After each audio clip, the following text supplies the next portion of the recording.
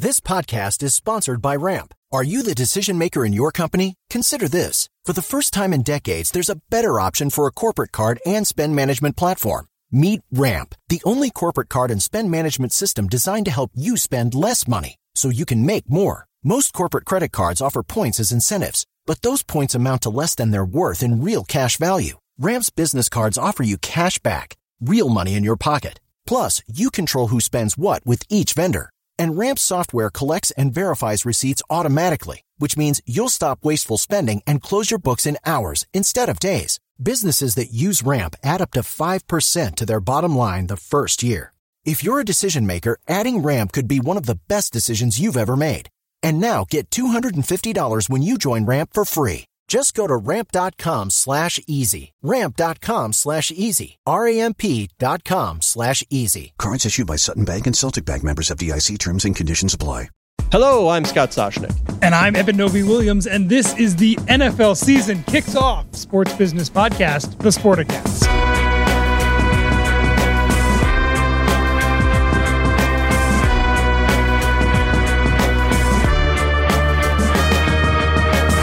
The NFL season, the big boy on the hill, the 800-pound gorilla of sports business, the national. Should I do a George or a please, a John Facenda? Frozen Tundra. I really wasn't planning on doing this, but on a rainy day in Green Bay, the National Football League returned. What's the kickoff game? I have no idea. It is Bills Rams on Thursday night. So they're going for Super Bowl champion, star quarterback, all that stuff. I was just in Buffalo, by the way, and I was in. Now this is going to sound bad, but it's not. I was in the Bada Bing. This is not the Sopranos Bada Bing. This is a sports bar near. I think we were in the Hyatt downtown. There was a preseason game on.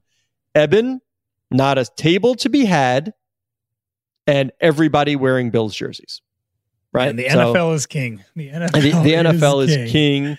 I mean, we do have, starting today, we have a series of stories coming out on Succession, and it played out, and we came up with the idea to do this because we've been seeing problems in sort of handing down teams, and there's been infighting among family members, most notably among the Denver Broncos when the estate of Pat Bowlen, it became an ugly, messy thing.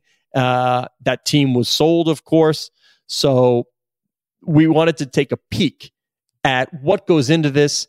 How do people set up the wills and estates and trusts? What are the rules that govern this? How do they go about it? What are the pitfalls? So we do encourage everybody to take a look at that. But after that, we get to the business of the NFL, and that's television, right? It's just TV, it's media. We still have the media arm sale of the NFL going on, but we did get some information out of Fox that reminds us once again that the NFL is just a behemoth. What did Fox tell us? Fox has almost entirely sold out of its ad inventory for the Super Bowl. For people who are wondering if that's early, it's very early. Typically, a lot of these sales happen in September and October. Instead, right before the season has started, Fox is over 95% sold out. Some of those 30-second spots got selling for $7 million. It feels like just 2 or 3 years ago that we eclipsed the $5 million mark. $7 million for some 30-second ad spots in the Super Bowl. This is a Fox game in February. Just another data point talking about all of the things you teased in there, that NFL business is booming. Valuations are soaring. I think Kurt Badenhausen put the average NFL team at $4.14 billion value heading into this season. New TV deals are about to kick in. There's a lot going on that really shows the NFL flexing its muscle, continuing to flex its muscle right now. Yeah. Well, tell me about streaming again. Wait, I thought the whole world of sport was about streaming and data capture, knowing more about your customers and manning casting and narrow casting. No. One thing that Roger Goodell and Brian Rolapp have always told us about the philosophy of the NFL is that and when I say it, I mean the owners have a strategy of breadth, BREADTH, wide breadth. They want to capture the biggest audience possible. And because they can do that on linear TV, that dying medium, right? Because they can do that on linear TV, the NFL, unlike some other leagues that has to take chances, they can sit back and experiment. Hello, Amazon Thursday, right? Thursday night with Amazon. They can sit back, dip a toe in the water, see how it goes, learn from the other leagues. The sports world is watching MLS to see what happens with their streaming only Apple deal. The world is watching to see what happens to the audience size, what happens to the ability to monetize whatever eyeballs show up. So the NFL has, the king of all luxury here. They can learn. What do they say? A smart person learns from his own mistakes. A truly wise person learns from the mistakes of others. Well, the NFL has that ability to kick back, put the feet up, and watch the mistakes of others. They do not need to take any chances. And don't want to do anything to jeopardize their standing as the most watched entertainment platform in the country, right? What is it? 45 of the 50 most watched TV shows in every year in recent memory have been NFL games, none more watched, obviously, than the Super Bowl, which is drawing 100+ million viewers every time it's played. Scott, I wrote this down because I thought it was interesting. 1981, there were 30-second Super Bowl spots being sold for $275,000. Now, and what year was that? That was 1981? 1981. Now they're selling for over $7 million. So that's a 25 times increase in that span. I was curious what's appreciating faster, the price for a 30-second ad or the value of NFL teams. I looked at our valuations. The NFL team sold closest to 1981 was the Bensons. They bought the Saints in 1985 for $70 million. The Saints are now worth $3.26 billion. That's a 46 times multiple. So as much as the price of a 30-second ad is increasing, the value of NFL franchises are appreciating at almost double the rate. All right, regular listeners who know my warped brain, I'm hoping you can guess, since you're bringing up what has increased more, what am I going to ask? Can we compare two things? The price of the Super Bowl commercial versus something else that we have discussed. What do I want to know? I know you haven't done the math. I have not. I don't know what it is. I mean, I know we talked about the honeydews index. There it is. I wanted to compare Super Bowl commercial price versus the honeydews. The price of the honeydews at the U.S. Open. That's exactly the honeydews what I was hoping you would do. Since 2007. So I think both the Super Bowl and the and the NFL team appreciation is happening at a much faster clip. But no offense to Mr. Anthony Crupi, our media writer, but I have not. I saw the story move. So I knew, what the headlines were, but I have not had a chance to really read it. Did he get into it all? Which companies are likely to advertise this year? I mean, you had the streamings. I don't think we're going to see a lot of Crypto.com. I'm just guessing. As marketing budgets, I mean, remember, this is all happening. I think you need to look at the backdrop, right? This is happening at a time where if you throw on any financial TV show, you're going to hear the recession word, right? And marketing budgets are being slashed.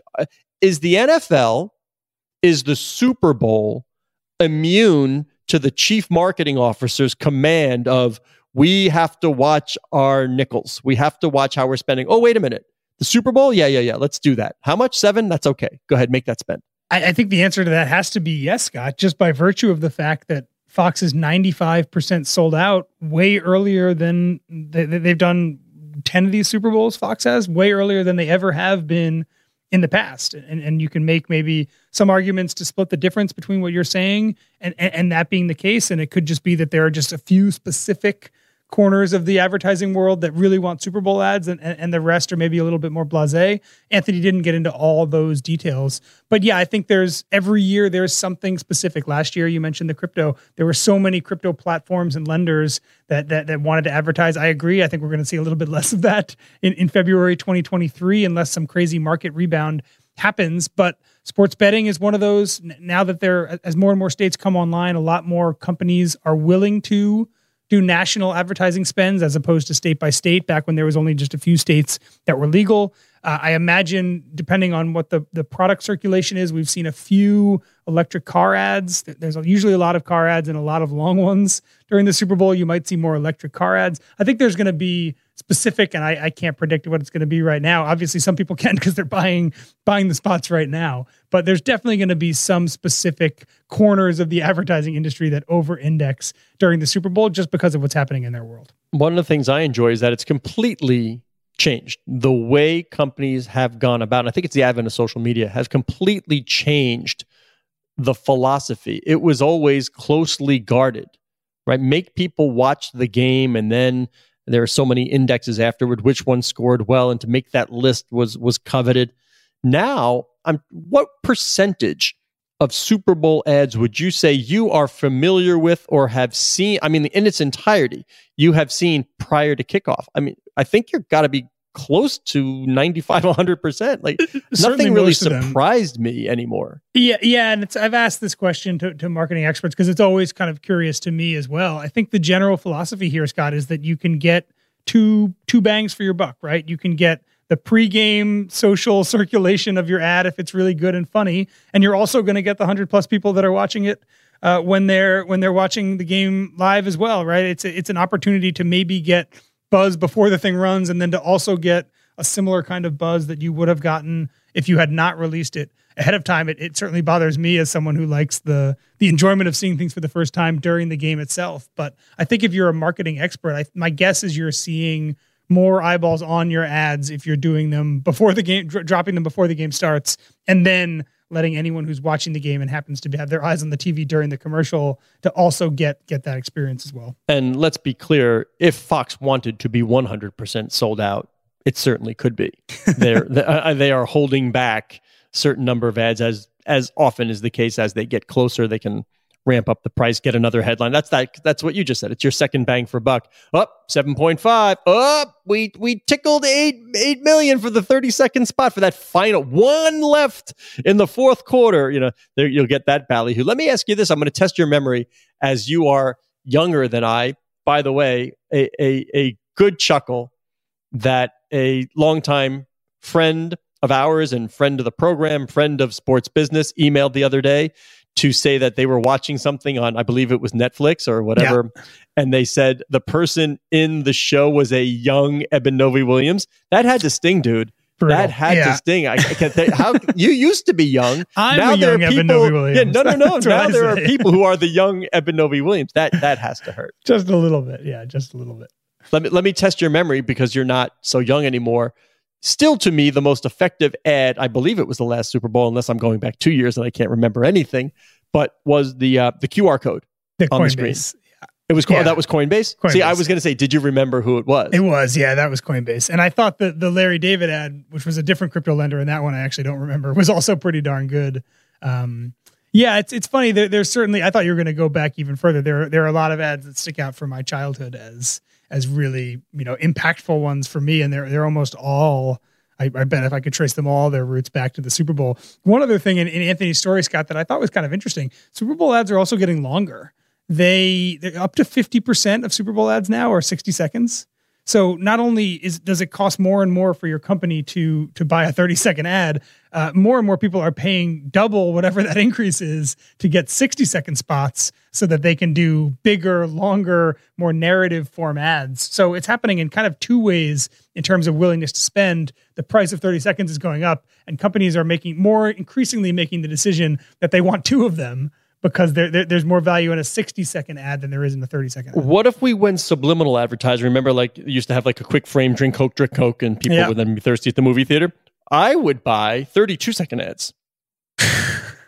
But you think that would be effective? Then sell a 28 on the back end? But that's what I would do. Fractional Super Bowl ads would be a great kind of middleman market, right? You buy a 60-second spot and sell 6 10-second kind of micro ads. I wonder if you could make your money on that. Yeah, I wonder if you could. What are you looking forward to the NFL season? I grew up and I have absolutely zero rooting allegiances these days. I do not care. Unlike our Corey Left, aka John Wall Street, who will wear his Jets gear every day during the NFL season. And anything capture you like? This player, this team, the storyline, and I mean, besides, by the way, on the business side, the sale of the media assets. We're still waiting to see. Goldman Sachs is shopping. It's also the sale of Sunday Ticket. Sunday Ticket, for sure. Yeah. It obviously going to a streaming partner. So help build DirecTV.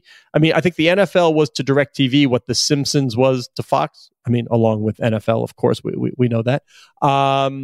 So, I mean, The Simpsons started out as like little snippet cartoons within games. They were, I don't know whether it was 30 seconds a minute, however long they were, but then they grew into, of course, like the great franchise that it is. But anything you're looking forward to?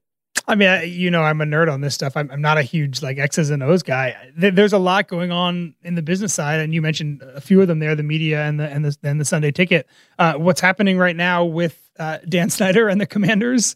Another fascinating legal thing that is working its way through Capitol Hill, and also some lawsuits. And Roger Goodell has been kind of dragged into that as well. There is some interesting stuff obviously going on with Deshaun Watson and what the end result of that suspension is and what the ramifications are for the NFL's discipline process moving forward. Working on this Succession series, Scott, has got me thinking a lot about the oldest owners or the longest tenured owners in the NFL and what plans may be in place if and when matriarchs and patriarchs pass on.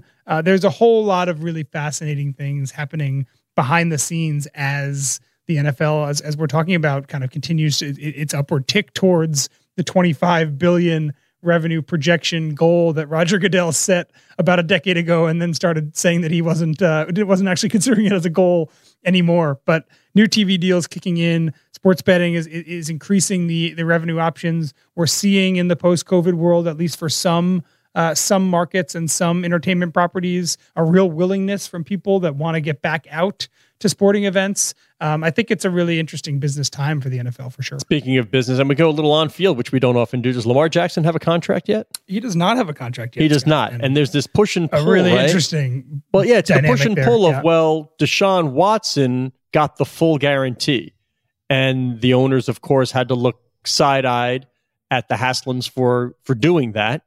And you've seen some others where they didn't quite get full guarantees. So you wondered, did the other owners prevail in the business of football? Because precedent didn't mean much there. And Lamar Jackson certainly has leverage, but can he get the full guarantee? It's an interesting equation right now.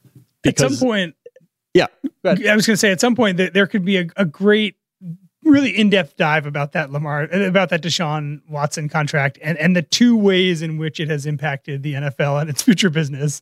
One of which obviously being the fight over his suspension and the new discipline rules that were kind of blown up by Roger Goodell's decision to appeal the independent arbiter's initial decision. And then secondly, the thing that you're talking about, which is the most lucrative guaranteed contract in NFL history, kind of blazing potentially a new trail for athlete pay that you're right, in the 2 months since that deal was announced, doesn't look like, at least, and we'll see what happens with Lamar, hasn't fully permeated into other contracts quite yet. But that Deshaun Watson signing by the Browns, amid all of that and the structure of that deal, I think is going to end up having two very big and very different legacies within the NFL itself. What's the takeaway from the U.S. Open? You were out there quite a bit. You had the sights, the sounds. You experienced it, and this is not the kind of guy you are, but from sort of the luxury level, right? You sort of saw that experience, and they're selling it. It is an upscale event. We know that, but they really did ratchet up the premium part of this. Elevate helped the USTA sell corporate spaces, meeting spaces, suites. It was about premium. And I'm not surprised. I mean, I always wondered why they didn't lean harder into what the demographic demands. And that's the premium luxury experience. The premium, everything, I think, business-wise at the U.S. Open, and we talked about this on the show earlier this week, is booming right now. I think of this year's U.S. Open as kind of a tale of two different weeks. We talked a lot, obviously, in the first week about Serena. It was the Serena event.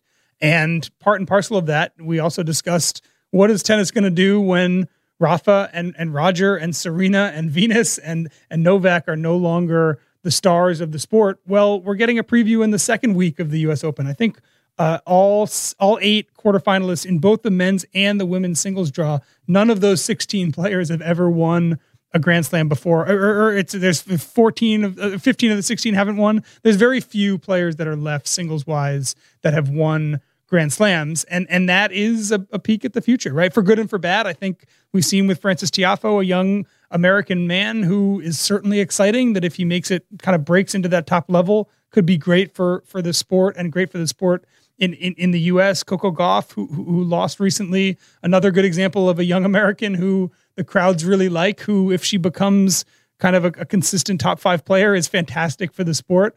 I think, again, we got the send-off in the first week and did bonkers, millions of people watching all of Serena's matches. And now we're seeing tennis kind of grapple with, okay, this is what it's probably going to look like moving forward. And who's the draw here? Who are the best players? Who can we make kind of the face of the sport moving forward? And some of there's going to be growing pains in there, I think, for sure. But this US Open especially feels like a glimpse into tennis's not so distant future. All right, you and I have not discussed this in our massive preparation for our podcast this week. Hey, we had a big team call. We didn't really have time to say, what do you want to talk about? But did you see the headline on the Ohio State Notre Dame game? Did you see the viewership numbers? The viewership numbers. I did not see it, no, but I'm assuming it was large. Okay, so fill in the blank. Here's our headline. Ohio State Notre Dame draws blank in, I'll even give you in booming college kickoff. Give me a number for Ohio State Notre Dame that you think going to be big. Would it fall was right a in there. Saturday night. The game was close. I'm going to embarrass myself by tossing out a number here. Don't go Super Bowl on me because we started there, but Yeah, under 100. I'm going to say 7.5 million. Okay, you're only off by 3 million. 10.5. 10.5 million viewers. For those who don't know, we need to put that in some context. That's a huge for the first game of a season, a non-conference game for these schools. College football, Scott, you know this, but some of our listeners may not fully grasp it. It's the second biggest TV property in sports in America, but behind the NFL. And if you look at the money numbers, it's nowhere near the size. The NFL is getting, under this new deal, like $11 billion a year in TV money, maybe even a little bit higher at that point. The money spent on college football's TV is, it's a couple $100 million for the college football playoff. The Big Ten and the SEC are just around $1 billion. College basketball is $1 billion, but that's obviously not even in the equation for college football. It's interesting to me that the NFL is obviously the behemoth here, but I think what you could argue is the second most popular sport on U.S. television right now, college football, from a financial standpoint, at least right now, is really lagging behind the NFL from a media standpoint. From now on, when we talk, I'm going to count Notre Dame as like Big Ten and SEC. I'm just going to count that as, I don't want to have to go for it. You waste words. When we say Big Ten and SEC, we're just assume we're also including Notre Dame whenever they play. But here's the line from Kruppe. The Saturday Night Football premiere now ranks as the most watched U.S. TV broadcast since 14 million viewers tuned in to see ready for this? Warriors close out the Celtics in Game 6 of the NBA Finals. There you go. Yeah, so Celtics, Warriors. NBA Finals deciding game. You have Steph Curry, global superstar. You have Boston Celtics, legacy brand in the NBA. This was right behind that. And then all told, the ESPN family of networks. I love that phrase because, of course, now we're including Hulu, Disney Plus, all this stuff. The ESPN family of networks posted its most watched weekend opening weekend. Come on, Kruppe. In 6 years. So if you're wondering, this seismic battle shaping up for this expanded college football playoff and the bidding between Rupert Murdoch's and Disney and how much they're going to fork over to control this thing. Fantastic. And it's sports business, just a sports business onlooker's dream. And a reminder that when a lot of the college athlete rights lawsuits were working their way through the U.S. court system, the NCAA continually said that if athletes gain the right to monetize their rights, less people would be watching college sports. And that, we're 1 year into NIL. That obviously is not true.